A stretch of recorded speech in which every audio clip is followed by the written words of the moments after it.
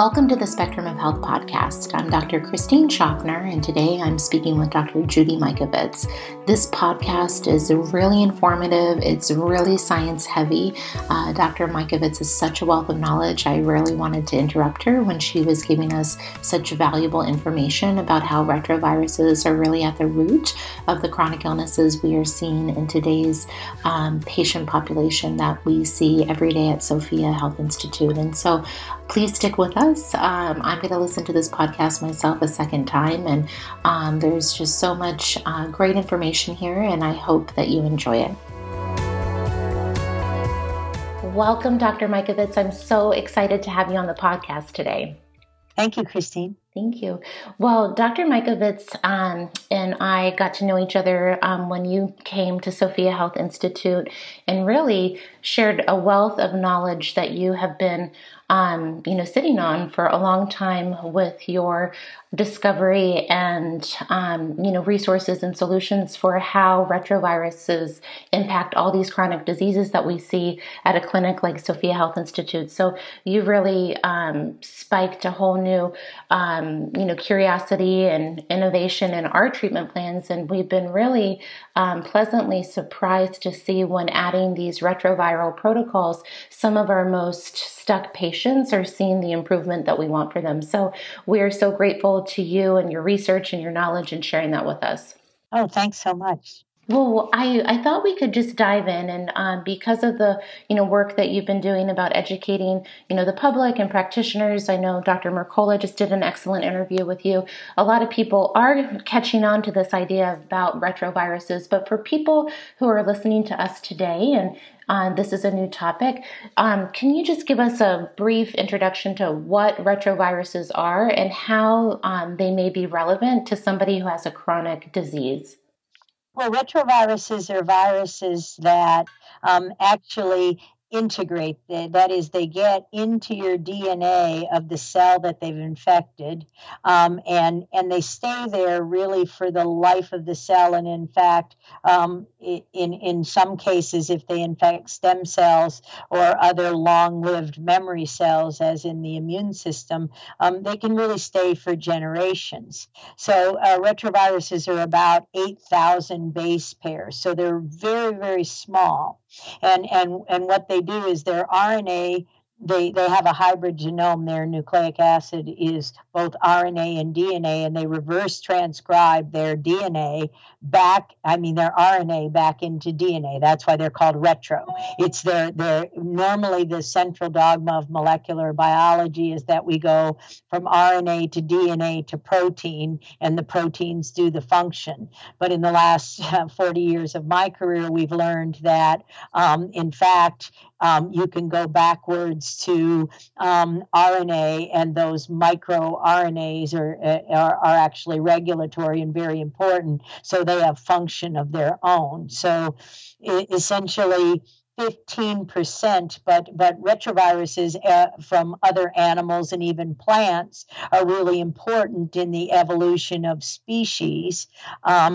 And when I was first studying this in high school and college, they used to just be called transposons, or the endogenous retroviruses. So what we learned when we sequenced the genome, or what we learned even earlier than that, is approximately 8 to 15% of all of our DNA is viral elements, that is retroviral elements, pieces and parts of retroviral elements that have been silenced, and they're in our DNA, and they can be expressed.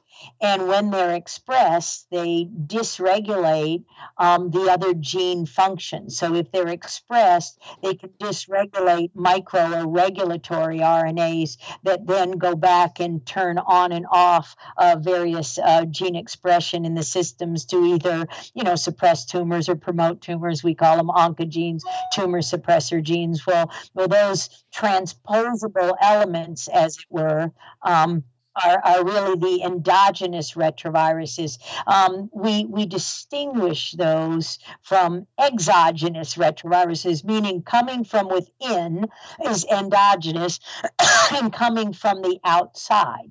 So a cow retrovirus, the one we worked with a lot, is bovine leukemia virus.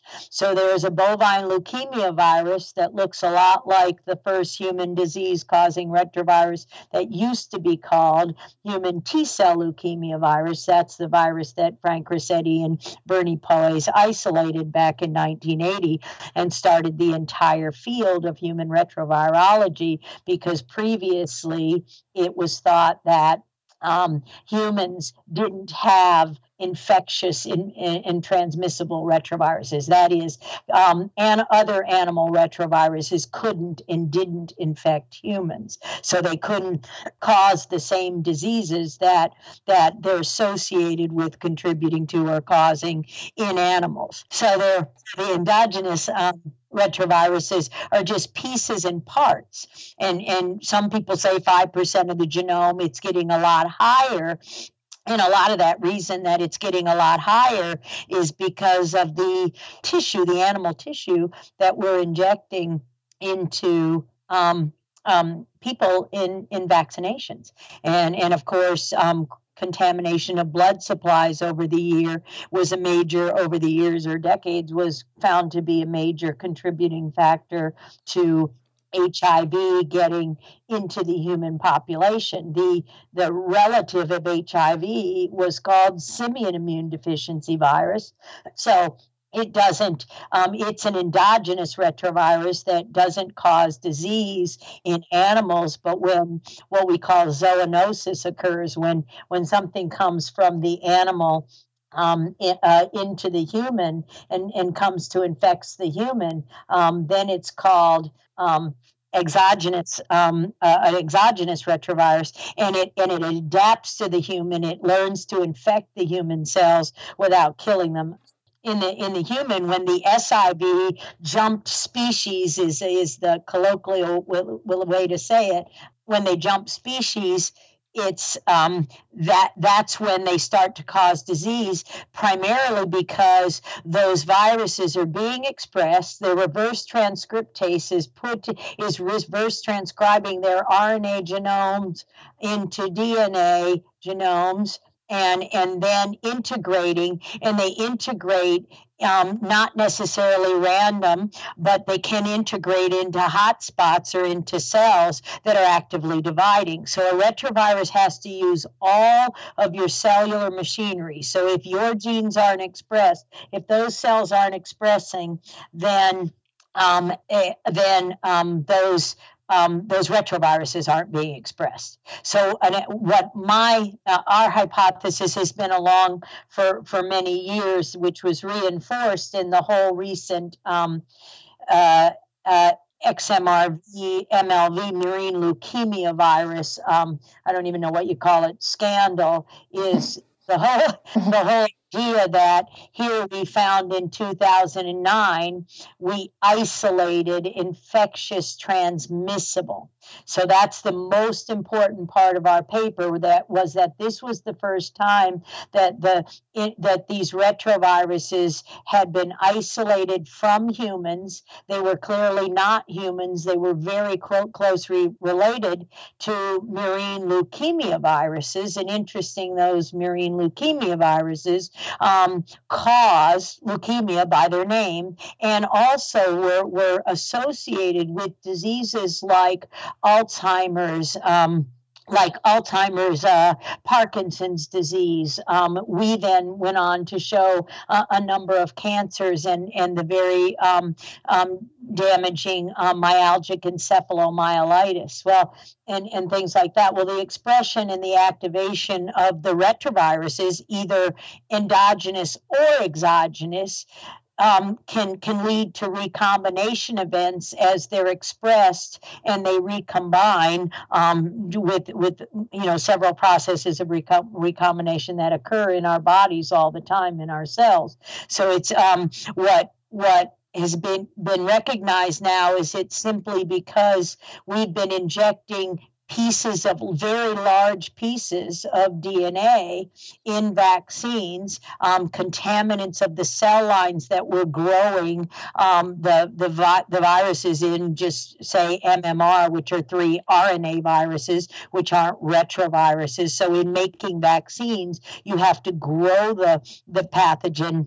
in other cells that can support their growth. So with the murine leukemia viruses, then of course we isolated them from many diseases, from children, from humans, and showed that we could take the one we isolated and infect another person and in fact cause the same disease. And this is how the process went with associating HTLV, the human T cell leukemia viruses that are very closely related to the bovine leukemia viruses. So there's the idea that the bovine leukemia viruses are associated with breast cancers, leukemias, just like HTLV1 neuroimmune diseases. HTLV1 is associated with what used to be called tropical spastic paraparesis, or HTLV associated myelopathy. So what happens is they infect, the cells and cause a multiple sclerosis like disease where the patients can't walk. They're walking in canes. And it wasn't really associated with HTLV1 infection for many years because all we were thinking about were the leukemias.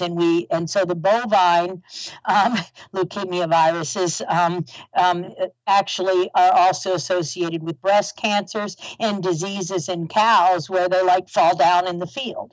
And so the cows get diseases. The sheep, which transmit lentiviruses, lots and lots of diseases associated and closely related out in the farms, out in the fields, to clusters of disease where people begin getting sick. And it's this process where it jumps from an animal species to a human. And the inability of the human immune system to silence the retrovirus. And now we know that the endocannabinoid system is also very important in retrovirus infections. Many of the receptors and molecules of the endocannabinoids are channels and they're G protein link receptors. So they're channels, and these retroviruses actually get in through the channel. So in the case of XMRV,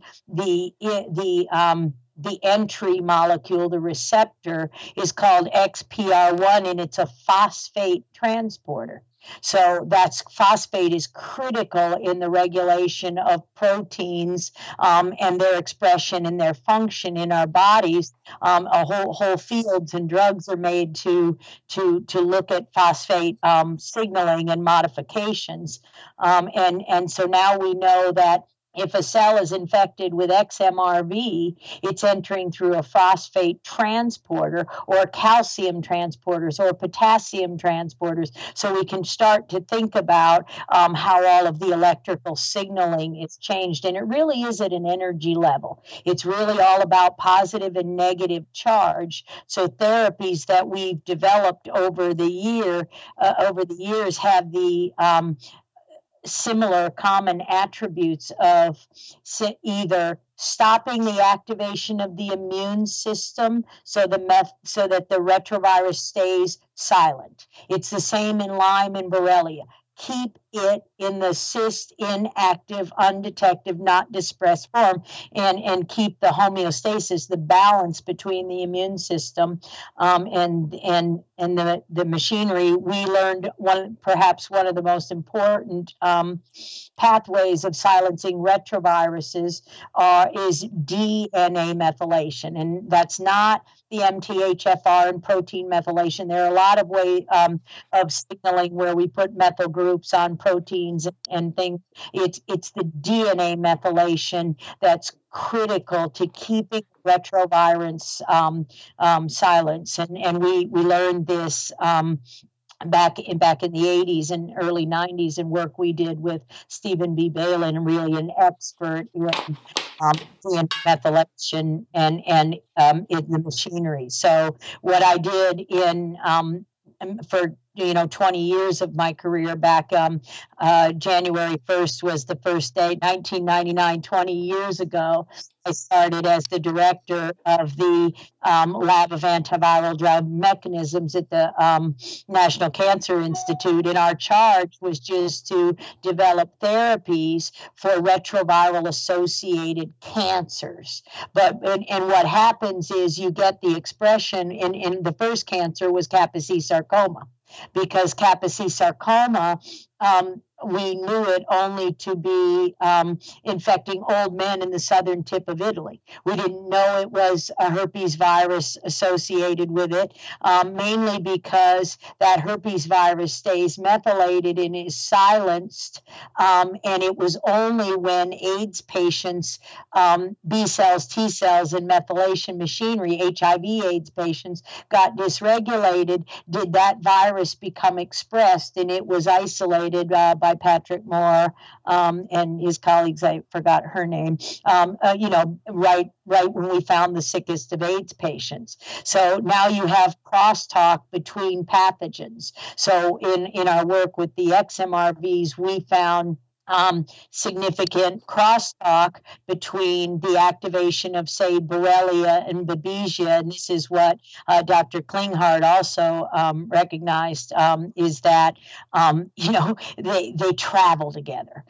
So if one pathogen inactivates part of the immune system and another pathogen allows the expression of the retroviruses, everybody wants to survive. So it's like fighting a war on a couple of fronts. So if you can keep the retrovirus from being activated, then you can keep the disease from progressing, and you can actually go into a remission of the neuroinflammation caused by the combination, really, of the expression. So in our book Plague, that we talked about at length in the Mercola article, we had a chapter as we were doing research in the Borrelia with the Lyme disease and those who didn't recover from a course of antibiotics or several or different treatments. It was usually because the retrovirus wasn't recognized, the murine leukemia virus wasn't recognized as playing a role.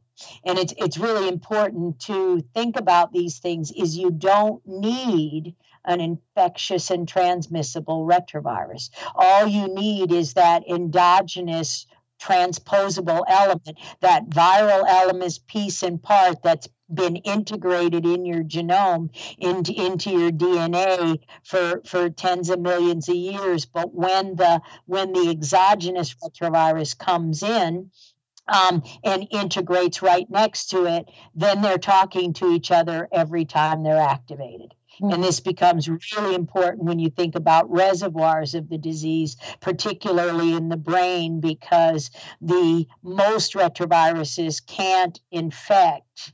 HIV doesn't infect brain capillary endothelial cells. XMRV does. And it damages it at distance, as we say. But both pathogens disrupt the blood-brain barrier, disrupt the mast cells, disrupt the astrocytes and the microglia. So it's really the communication of the immune system that's disrupted, and that's really where all our treatments go.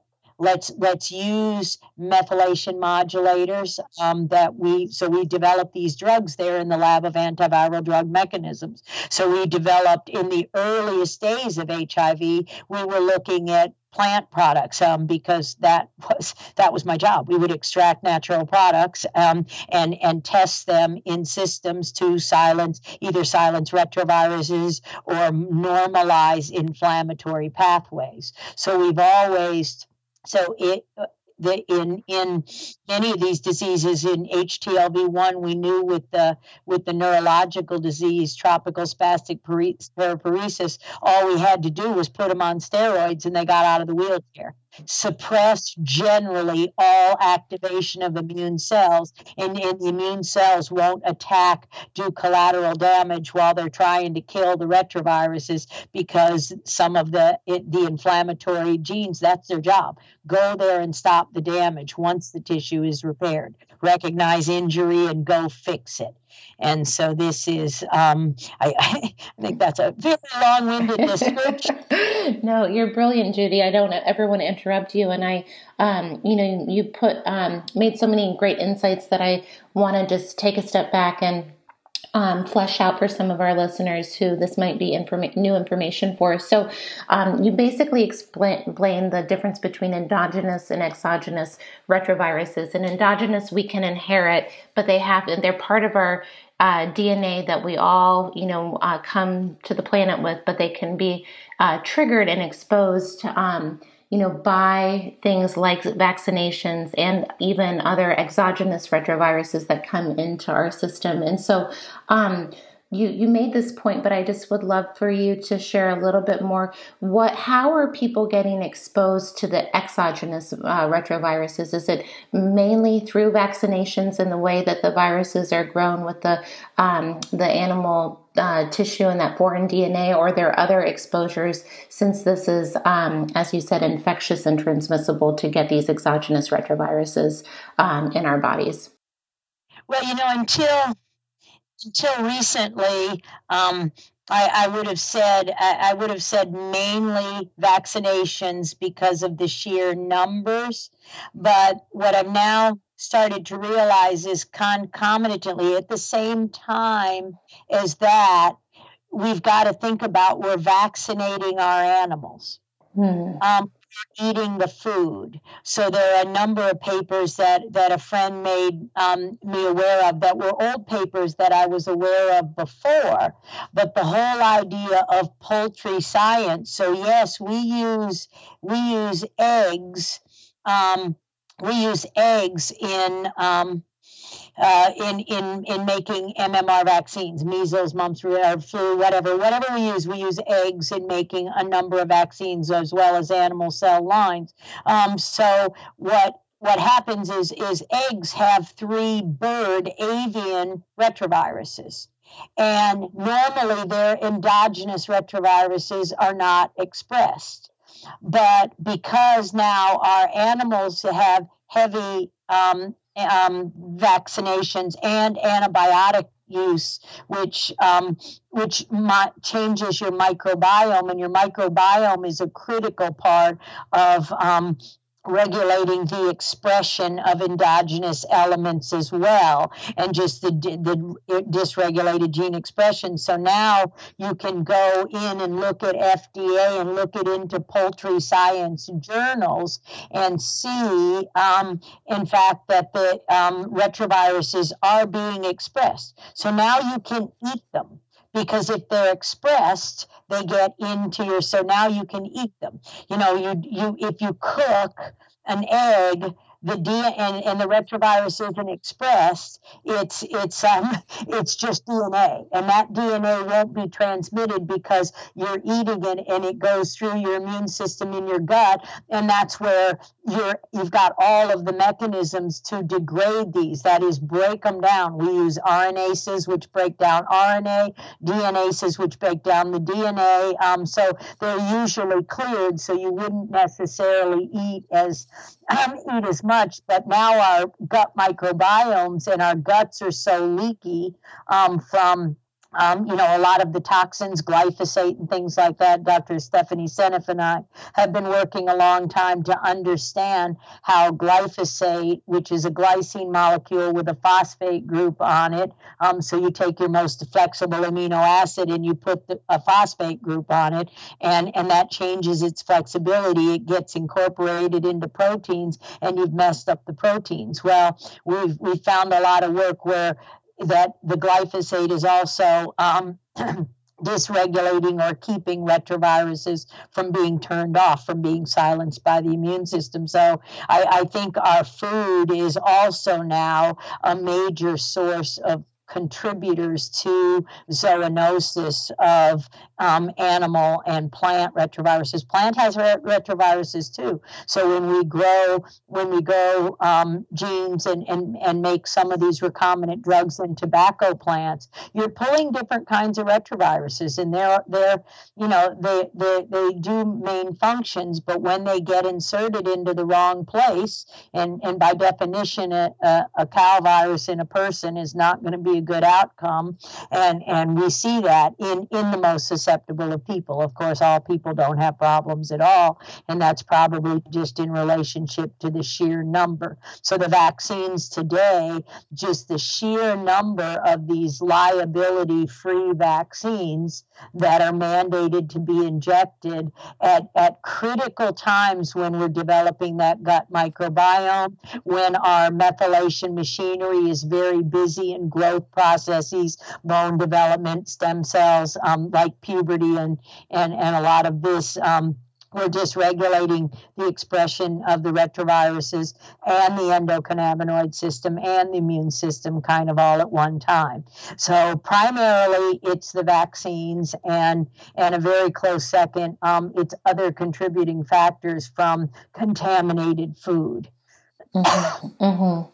Yeah, that's a new insight for me, and that makes sense because, as you've explained, these retroviruses are at the root of the increase in neurological diseases that we're seeing, and also at the root of cancers that are only increasing, during our lifetime now. And so it makes sense that if we've evolved with these retroviruses, why are we seeing more illnesses? And it's the multiple exposures that we're constantly being bombarded with. Is that correct? From the immune activation. Mm-hmm. So in every one of the studies, they say, the vaccines are bad because you can't do maternal immune activation with an infection. Well, why would you inject and cause the same thing? So it's the immune activation of the endogenous elements. We've crippled our DNA methylation machinery. We've used up all the S-adenosyl methionine is in our food. It's required in food. And now we're protein methylation and folic acid, and that cycle is dysregulated. So you run out of substrate to silence all the retroviruses, and every piece of DNA and bacterial source has what's called CpG. It's a cytosine next to the guanine, and there's a phosphate in between. That's the site in your ATCG, in your nucleic acid, that gets methylated. So it's C before G, and pathogens have naked CpGs. So this is why they're used. So just last year, the ACIP, or maybe it was, I don't even know when it was, the Council on Immune Practices, the Academy of Immune Practices, said, we're going to add a new adjuvant to the scene, and it's basically CpG. And so we're going to take even more of our methylation machinery and cause the expression of the transposable elements. And so this is, it is a nightmare in the communication of your immune system and your endocannabinoid system are essentially just slowly destroyed. We call it accelerating the disease engine. So you want to keep from immune activating. Mm-hmm. Mm-hmm. And that's the important thing. And that's why until very recently, we didn't vaccinate HIV-infected people. Now we're saying, we can cure them that way. And what I'm saying is, you didn't kill them the first time. I'm also reading the latest versions of Nature and Science. And what do we see now? So some commentaries in Nature said, are jumping genes the cause of Alzheimer's? Well, isn't that what I said in 2009, 10, 11 when I made that slide showing the damage at a distance with the microglia and the macrophages holding the latent? And didn't I put Alzheimer's? Isn't that what murine leukemia viruses do? Well, now they're just calling them jumping genes, transposable elements. So I want your audience to hear how the language changes. And just January, maybe December, in the one of the Nature review journals, they talked about transmissible Alzheimer's. And so the language doesn't change. Well, what does that? Oh, retroviruses.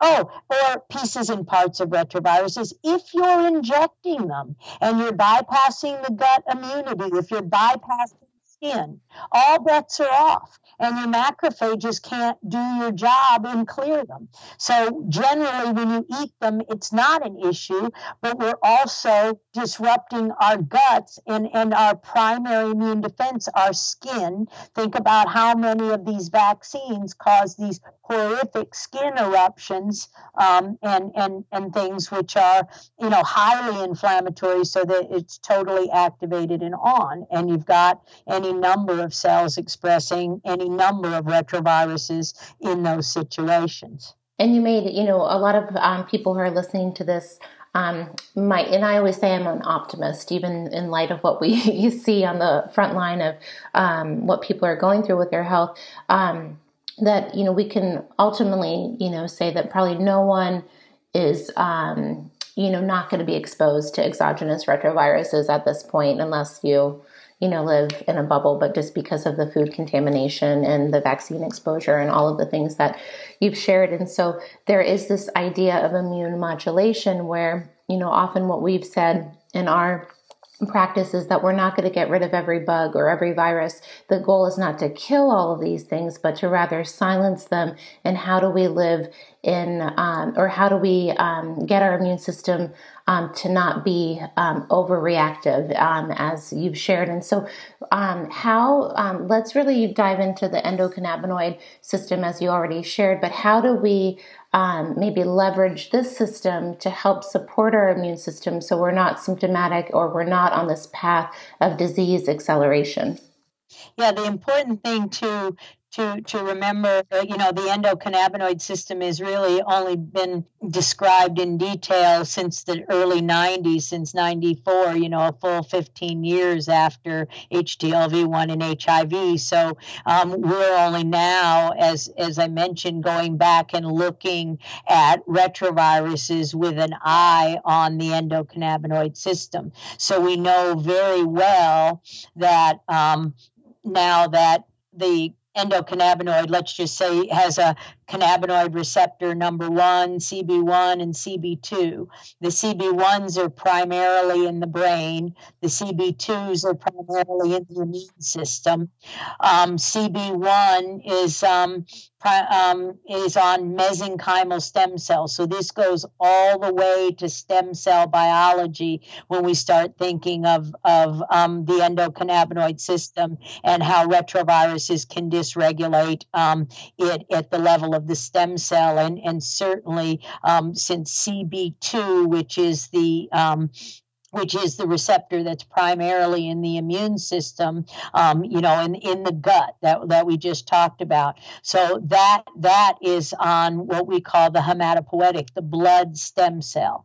So from the stem cell that makes your blood and has to regenerate every single day, 10 to the 9th or so, we think about stem cells in the colonic epithelia, and we know that we turn over a lot of the colonic epithelia in our feces every day. And the mesenchymal stem cells, again, end up being brain, muscle, neuron interaction. So it's the communication, and that we know that the retroviruses are altering the expression of the immune activation will activate inflammatory molecules like interleukin-1 beta, IL-6, interleukin-6, this whole Th17 to T regulatory cell axis. So you regulate and you use immune suppression when the danger is cleared.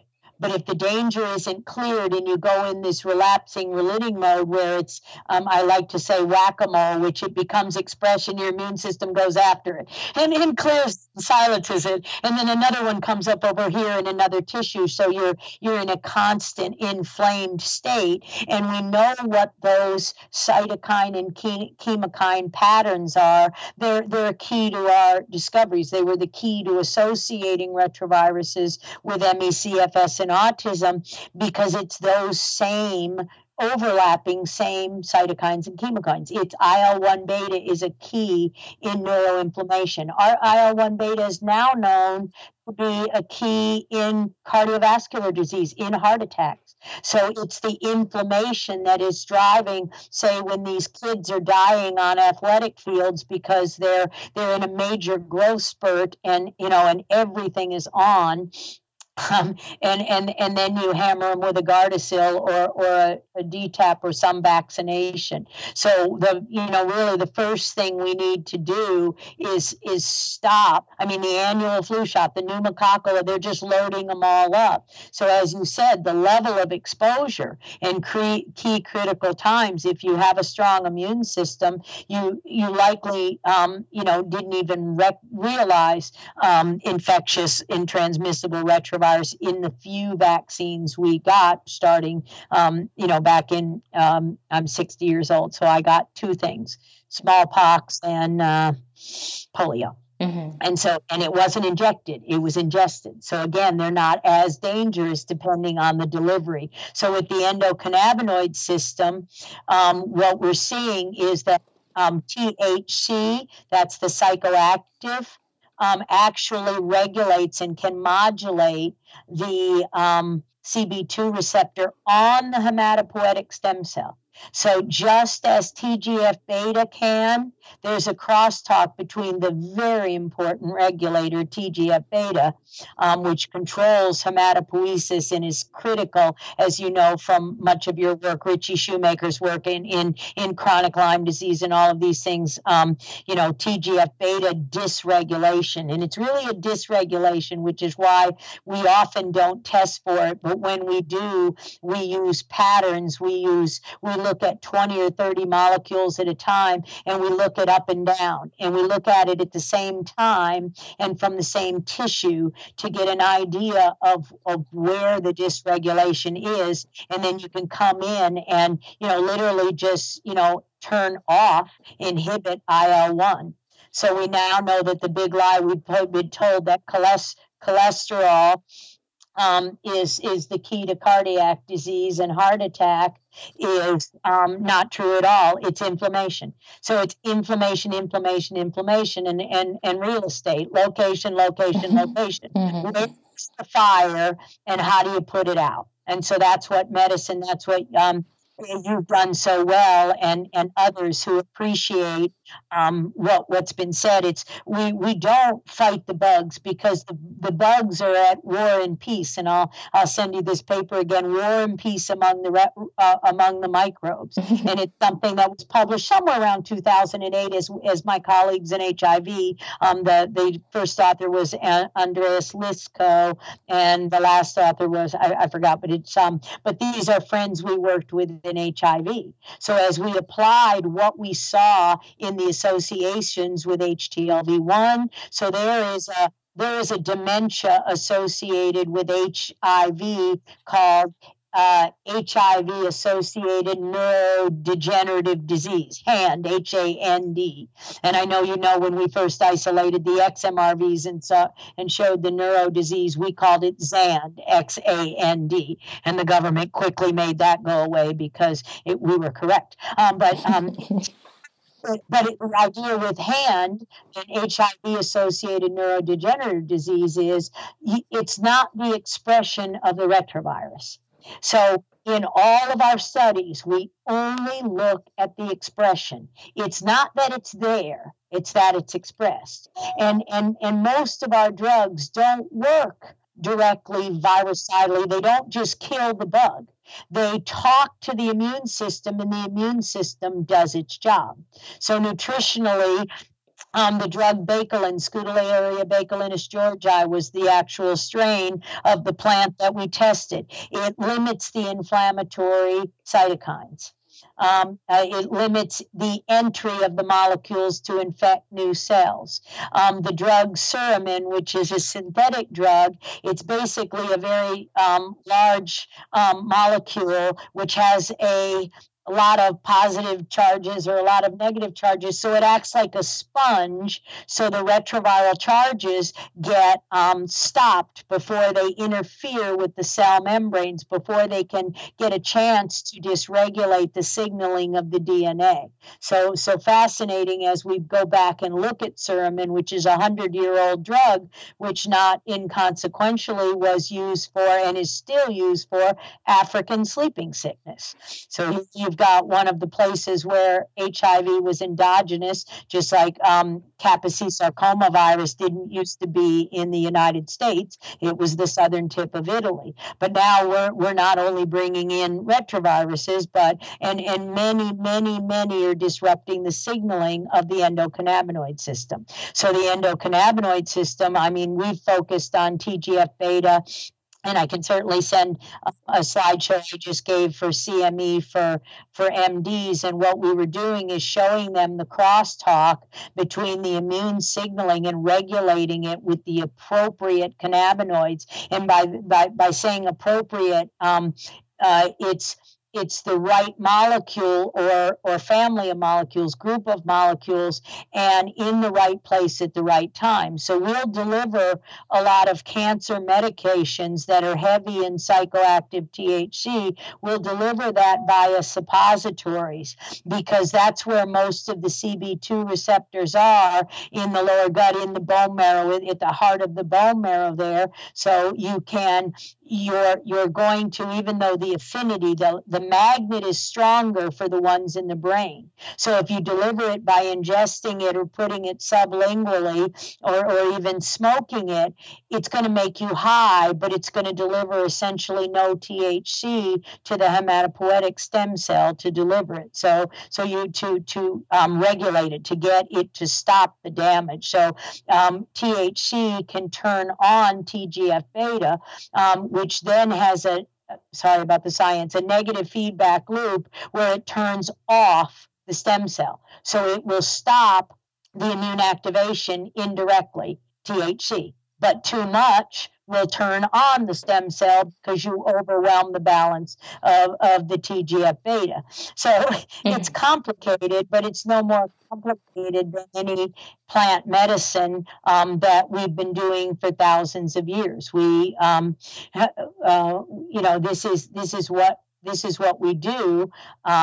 4-ball esters, this is what we do in cancer research. It's interesting. We looked at the incidence of HIV infection, and this is a paper that we published probably a decade ago, where we looked at the incidence of HIV infection across Africa, and it's essentially the same. But in Northern Africa, I'm just making this up, they die 10 times faster than Southern Africa. I don't know which part of Africa it was, but we were in the fermentation chemistry program with Dave Newman, who went around the world and pulled samples of plants, of soils, of other things. And we basically said, look, why don't we hypothesize, we called it, why don't we hypothesize that there's something that the people in Northern Africa are eating that is activating their HIV such that they get sick, or there's something that in Southern Africa they're eating or drinking that is silencing their viruses so they get well. So Dr. Newman went through the repository in the various locations, and we did a whole genome screen, and we published this, I don't even know when, it was years after we did the work because nobody believed it. It was some of the technology. I've had this happen with a lot of papers. I don't worry about that. At any rate, That's exactly what happened. They were eating a plant that was rich in a 4-ball ester, and that was activating the pathway that was expressing the phosphate transporters and expressing the NF-kappa B in the nucleus and turning on the inflammatory cytokine. So if you think very simplistically in that way and look at, just, and that's why we don't test for pathogens, because it's not the incidence, it's the expression. It's what they're doing to your immune system and your methylation and your endocannabinoid system. So if you turn on the expression of these pathogens and their entry into the cell is via a cannabinoid receptor, you're going to dysregulate and cause pain syndromes. Those pain syndromes are normally going to be CBDs, and only inflammatory pain syndromes like rheumatoid arthritis or those kinds of, because there's lots of different kinds of pain. So that's what we've been, and that's nociception and antiemetic, and all of these things are something that is central to the endocannabinoid system and its regulation. And I think it's really the fact that since the early 1930s, we've taken the plant and we've taken the use of these. This used to be our medicine. We had tincture after tincture after tincture from Upjohn, a company I worked for in the past, of cannabis. So you take the hemp and you use the CBDs for pain. You use a lotion or to stop dermatitis, to stop. You'll use one that might even have THC in it from cannabinoids to deal with inflammatory psoriasis and things like this, which have an inflammatory component. So it's really thinking about the use of the plant and going back to good old-fashioned medicine, because what we basically found is the recombinant technology is actually causing a great deal of dysregulation of our genes, of animal genes, of plant genes. So the food we eat, these recombinant foods, are dangerous because they're allowing the aberrant expression of lots of things, not just retroviruses, and they're not really food sources. And I gave a talk on that back in 2013, and I laugh now when I see how complex that talk was. And I'll send you that talk again so that you can see there's one critical paper that Stephanie Seneff gave to me where GMOs were linked to all of these processes. So we have to think about any genetically modified organism, because they're not an adequate food source, and they're doing dysregulation to our immune system. And our endocannabinoid system. Mm-hmm, mm-hmm. And Judy, again, so much great information here. Tell, for the average listener who is, dealing with a chronic illness and not seeing, the results that they would like to see. Obviously, we need to encourage them to look at this retroviral, immune expression that's happening. Is there a good, I know that we've chatted as well, but I'd love for you to share, is there any good objective lab information that paints this picture that people can, start asking maybe their, Lyme literate doctor or their doctor who's open to looking at these things to guide them in demonstrating that this is happening in their immune system?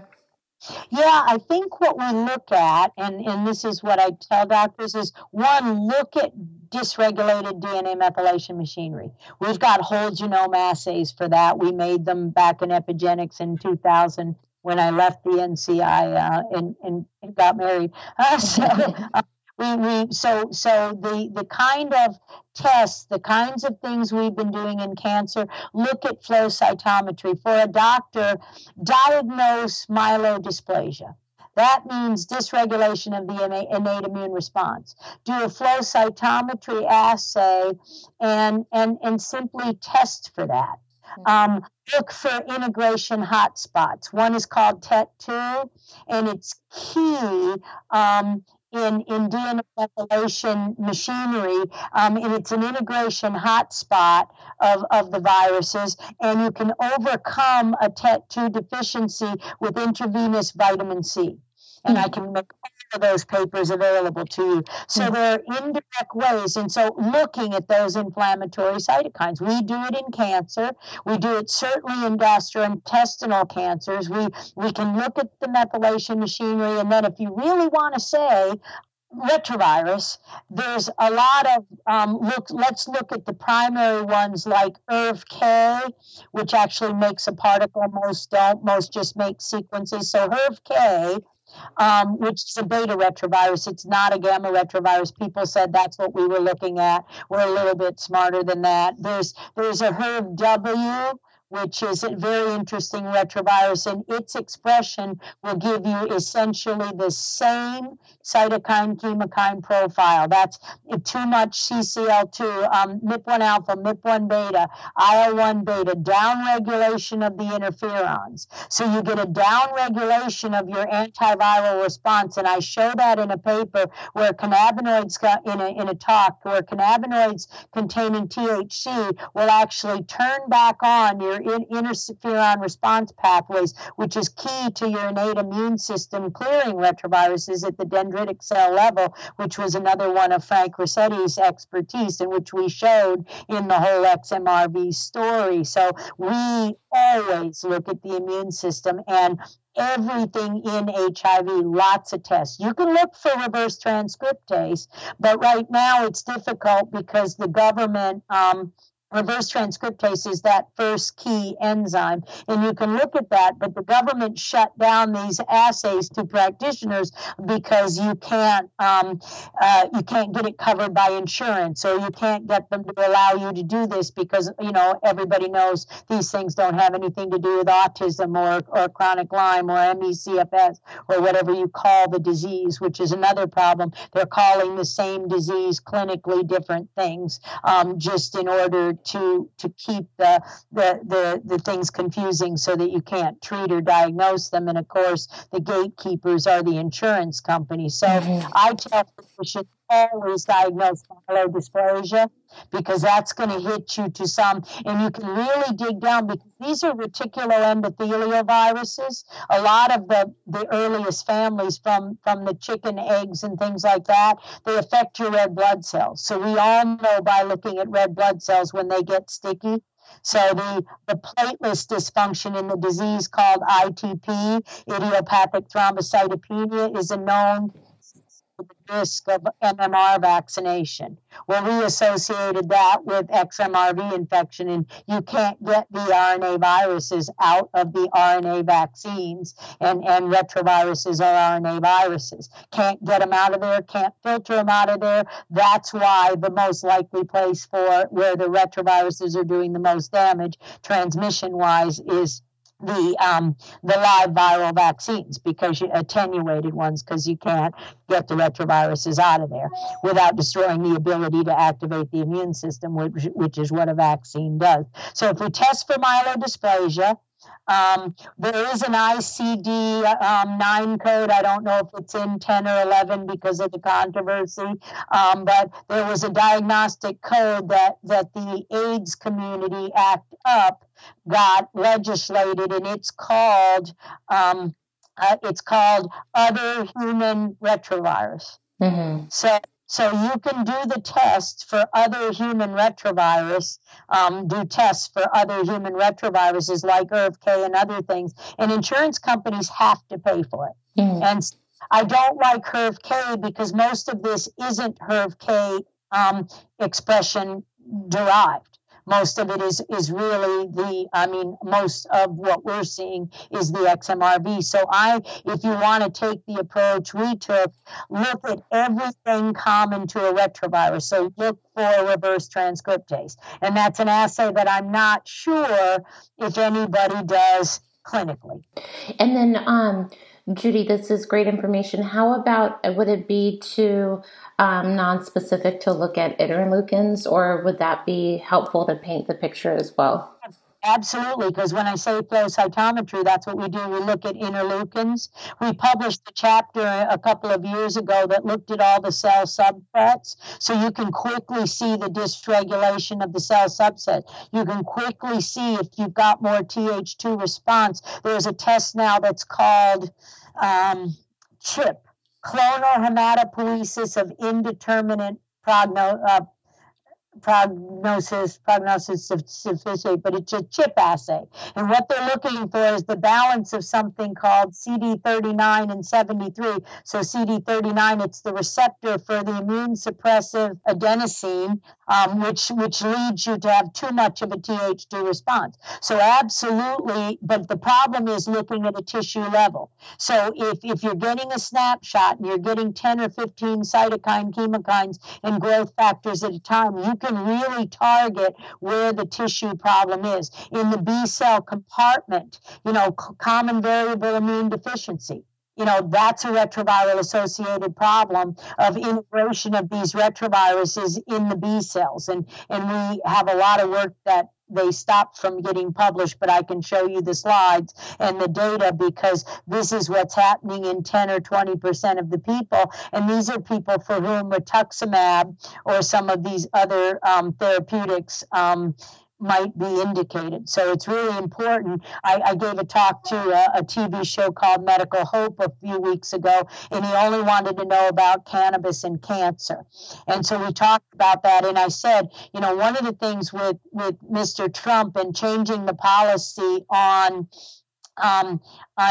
using medicine, the right to try law. Mm-hmm. So the right to try in a terminal disease, well, these diseases are terminal. If you're heading down the road of there is no treatment in ALS, in dementia, and Alzheimer's, in Parkinson's, and you want to try a cancer drug based on the marker, like the flow cytometry, like the cytokine and chemokines, all of these are, you can do it as flow cytometry. Luminex is, of course, flow cytometry on a bead. So I work with Pacific Biomarkers there in Seattle. Actually, I don't work with them, but a dear friend, Mary Beth Rains, happy to have her come to talk to you and come on the show, because what she's done, and we've worked together since about 2003 I was developing Luminex assays, and she was developing what we call companion diagnostics, based on not only cytokines and chemokines, but also these other molecules that you target. And so all of these tests are available in the cancer world, in the AIDS world, and that's why I keep saying these are acquired immune deficiencies. And so the work of Mike Leonardo, he's one of our former colleagues in HIV AIDS, but he's focused in on the minerals, on the imbalance of calcium, zinc, magnesium. And so all of this, and therapeutically, there's a lot, as you know, we can do this, thinking even about things like NAD ribose, and thinking about sirtuins and other family members, and simple nutritional therapies that we anecdotally know work. Like the whole bone broth revolution, where you have to make sure you have clean bone broth so you're not causing more of a problem. Same thing with cannabis, and I can't stress it enough. You just can't take the plant. The plant's job is to detox all these heavy metals and things like that. So the plant's detox from it, but if you eat it and it's in the lysozyme, you're ingesting it and you can get sick. So it's important really not to smoke marijuana unless you know exactly what's in it, and we don't smoke it, really vape it or whatever, so that you understand how to use it, and things like COPD, which again, all of the testing, and 99% of the testing for these docs is going to come out of creative use of AIDS drugs and cancer drugs. Mm-hmm. Because those diseases we're creating, and those are the population experiments that we're doing. As we know with vaccines, as we've ramped up, we see more and more, and we make movies about it, still Alice, really. And we're getting things early and earlier, and this is that chip assay, clonal hematopoiesis indeterminate prognosis. It's because you're getting a clonality instead of a diversity in your immune response, and that, from our experience, is a bad thing always. And so we get the clonality, that we lose the diversity in our microbiome, and this is why people are putting back probiotics. But if you put probiotics in and you haven't healed the gut with something like Fulvic, Restore, 40,000 volts mineral products where you restore the minerals and you seal up the tight junctions, you're just putting good bacteria in the wrong place, which is by definition bad.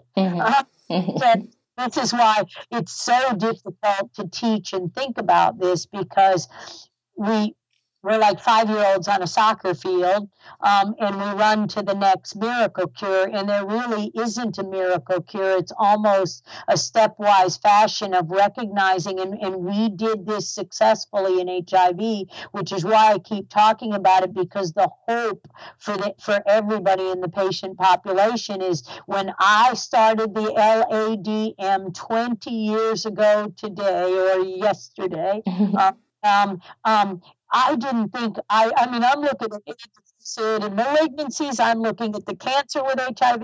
I'm looking at beautiful people dropping like flies. I'm looking at cancer, things we don't understand, and a virus that is replicating like mad, which is not what's happening with the XMRVs. And I'm thinking, how are we ever going to get a handle on this? But we did. And we did it with the same simple thought process as I'm telling you today. Think about the whole immune system. Think about making the terrain as healthy as possible. And of course, we had a lot of failures. When somebody had mycoplasma and they had HIV, if you didn't deal with the mycoplasma, forget it. We had problem with TB. Forget the retrovirus destroying their immune system over a period of years. You've got to think about, in the development of cancer and the development of all of these diseases, it's not an overnight phenomenon.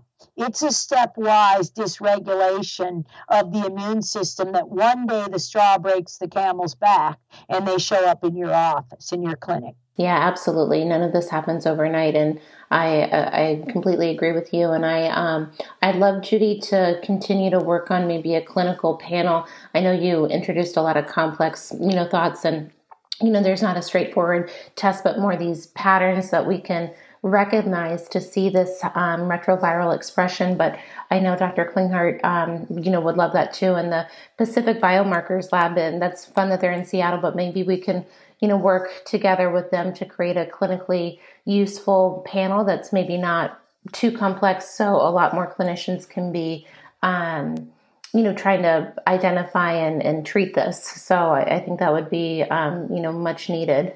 And then, Judy, you mentioned, I just want to, make sure nobody lost these ideas, but obviously when we're looking at how to silence the retroviruses, you mentioned a few really helpful and useful tools. So obviously cannabis that has the THC, but not using it in a form that's smoked, but using in suppository or tincture or a clean source. You had shared with me the CBD suppositories that have been working really well for some of our patients, so I'm excited to get to know that product more. And then the Chinese skull cap, the Baikal skull cap, which is more and more available. There's tincture, and then there's powdered extract. Do you have a preference? Well, I use powdered extracts because they're they're validated single agent to be free from contaminants. So as long as you've got a sheet on it and you understand what's in it, because there's a lot of Scutellaria, and that's why I always say Georgi, because our experiments were done with that one. And so, we do experiments in the lab, in the natural products divisions of the Cancer Institute where I worked for the 22 years. When we do those, we don't do whole plant extracts in general. We work our way from whole plants all the way to the purified material with the most activity.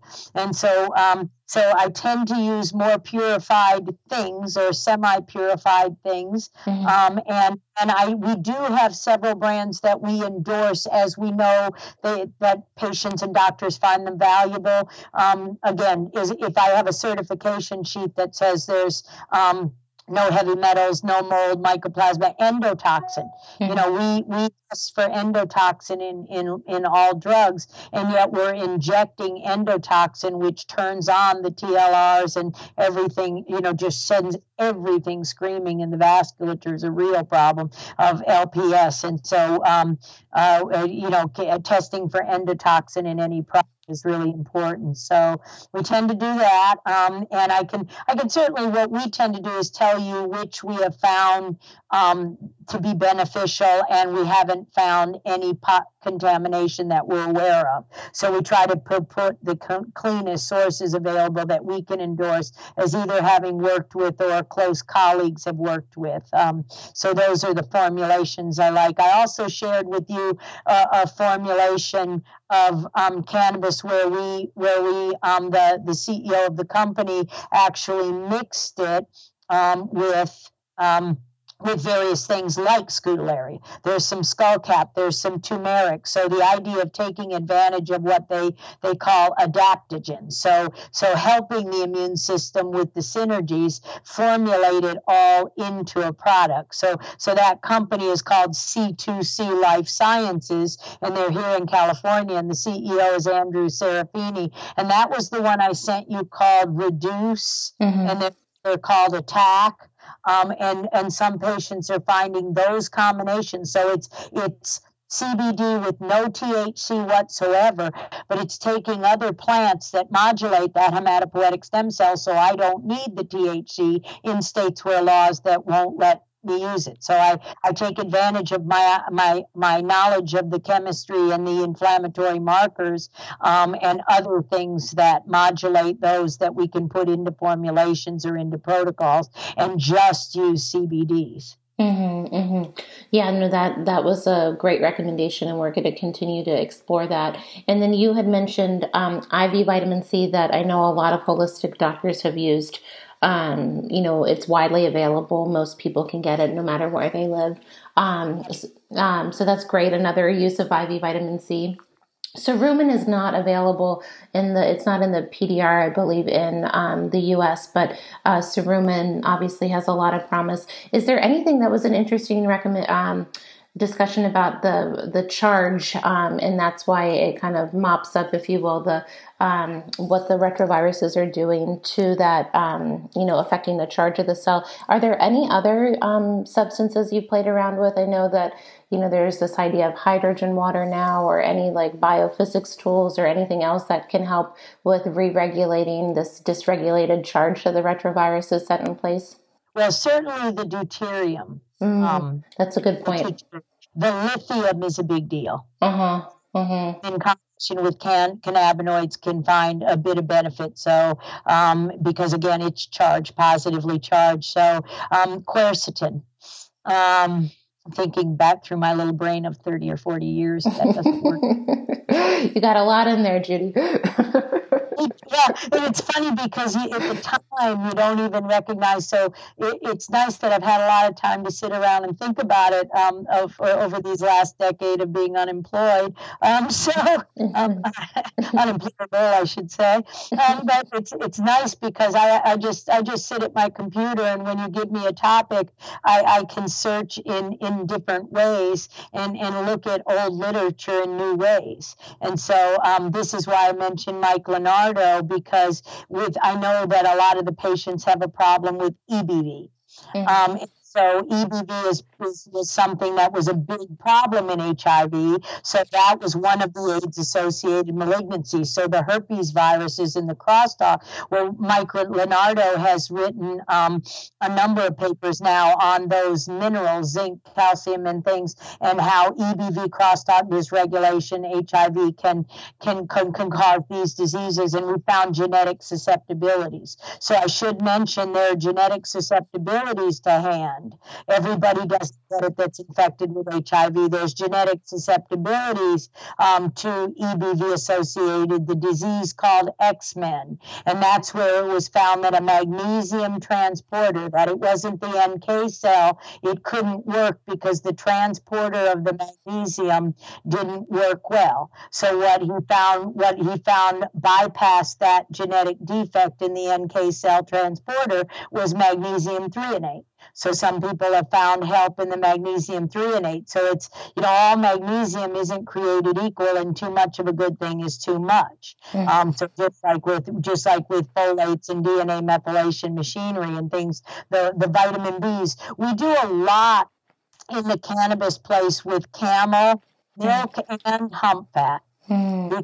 the camel milk and hump fat. I make a lot of skin formulations with hump fat, very rich in some B vitamins and very rich in zinc and other things. So if I give the signaling molecules and proteins and lactoferrins and things people are allergic of because of vaccine contaminants, I'll be able to take advantage of the synergies, especially at a skin level. But it also has the nanobodies that go right directly through the brain. Mm-hmm. Very, very, very important to have the nanobodies. How do people get camel milk these days? Well, there are several sources. There's a Michigan consortium. Desertfarms.com is one I've used in the past. Some people like them, some people don't. My go-to source for information on camel milk is Ray Smeltzer in Texas, in Austin, Texas, and I'll give you that contact. But again, a lot of the products in Desert Farms I use the one from Desert Farms in the hump fat, and I've done the Michigan. I'm a member. Mark Inc. is a member of the Michigan Camel's Milk Association. So it's essentially just there are 3 or 4 sources in the country. They get backed up. The health benefit, but those nanobodies are just so go through the blood-brain barrier. So before I would ever use IVIG, which is pooled plasma and things like that, which can be contaminated with everything we've talked about today, especially retroviruses. IVIG was strongly CVID combined variable immune deficiency was a early step in the march toward the cancers, in the march toward the diseases. So when those immunoglobulins get messed up, the B cell nature of the insertional mutagenesis of the retrovirus, you really need to replace them, and IVIG is not the answer. You've educated us on your concern, and I know there are a lot of people in the chronic illness world get that recommendation because, not many people, not many practitioners know how to treat it this more elegantly, right? Well, Judy, I think you probably have everyone who's listening, their heads spinning right now. I myself am going to listen to this again because you just gave us so much great information, and I'll have to have you on, the podcast again as I know this work continues to evolve. But I just really want to thank you for your efforts. I know this journey has not been easy, and you've been so committed to having integrity and really, helping people, with this, such important information. So I just, want to give you a deep bow of gratitude for all that you're doing to, fight to get this science, to the public. Well, thanks so much, Christine. I can't tell you how much it means that you and Dr. Klinghardt have picked up and others now because of your efforts in treating people, because all we really want to do and all we've ever wanted to do was stop it, was fix it, prevent it. And we know how, and we have the tools. We just need clinicians like yourself with the vision and the willingness to try to help us achieve our lifelong goals as well. Mm-hmm. Well, thank you so much, Judy. And how can people find out more about you and your work, and if they wanted to connect with the resources that you've shared today? Well, most people connect us through our website, which is markinc.org, MARC is in Charles, INC is in Charles. So it's just Mikovits and Rossetti Consulting Incorporated. It's just Mikovits and Rossetti. And a few lovely people who help us with things like websites and things we can't do. And we answer as many as we can. I come to Carlsbad, so markinc.org. I come to Carlsbad, and there's an info at, and it comes directly to my mailbox. And I know people are out there saying, I wrote you a month ago. I try. anybody back. Sometimes the low-hanging fruit. So if you wrote me before, I remember a couple over the Christmas holidays, and I appreciate the severity of it. Some Gardasil injury and things like that. What do I do? And I didn't get back to this young man yet because I got a few thousand emails since that time, and I'm trying to find that. So if I haven't answered you in a few days, write me again. Don't be shy, because in this case, the squeaky wheel gets the There is a phone number on the website. That is our office in Carlsbad.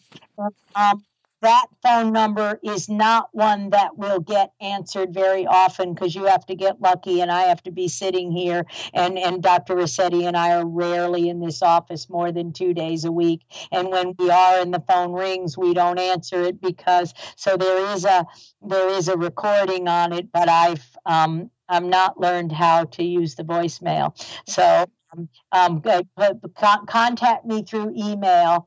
When you contact me through email, one of the most important things to tell me, especially on an endocannabinoid question or a cannabis phytocannabinoid on treating with cannabinoids, is what state are you in?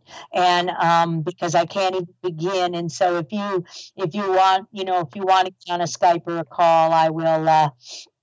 We can arrange that. And I'll give you my cell phone number, as you know, and people can contact me, and we'll try to set up something. We don't tend to charge anything. Just because it's information, freely available, and our only job is putting it together. We're not practitioners. We endorse things. We help. We work with people like you as much as possible. We're not MDs, and a lot of our work is in vaccine court, and they say, "Oh, you're practicing without a license." No, we're not. People call us, and they want to pay for our services, and we work the best we can to just get these evaluations, and we look very detailed, and we try to find clinicians in your neighborhood to work with you, so that we can expedite healing and teach more, because as we teach clinicians, which is the goal of our company, it's an education company. So markinc.org, Mikovits and Rossetti are just about educating physicians in all of these topics. Well, we'll put all of that information on your website and how to reach out to you in the show notes. And again, Judy, I cannot thank you enough for your time and your dedication. And we look forward to learning more from you this year, and hopefully together creating, more innovative strategies so people can really get well. Yeah, I'd love that. Thanks so much. Thank you for listening to the Spectrum of Health podcast. You made it to the end. I know this was a really jam-packed, informative podcast, and I hope you enjoyed it. Please share this information with anyone that you know who may be struggling and who may benefit from this information. My goal is to share what we are learning on the front lines of chronic disease and really share that with more people in our community. And I would love, love, love to hear your feedback, your recommendations, anything that you would like me to know, or anyone that you'd like me to consider interviewing. My email that you can connect with us at is info@drchristinenschaffner.com. And thank you so much for listening.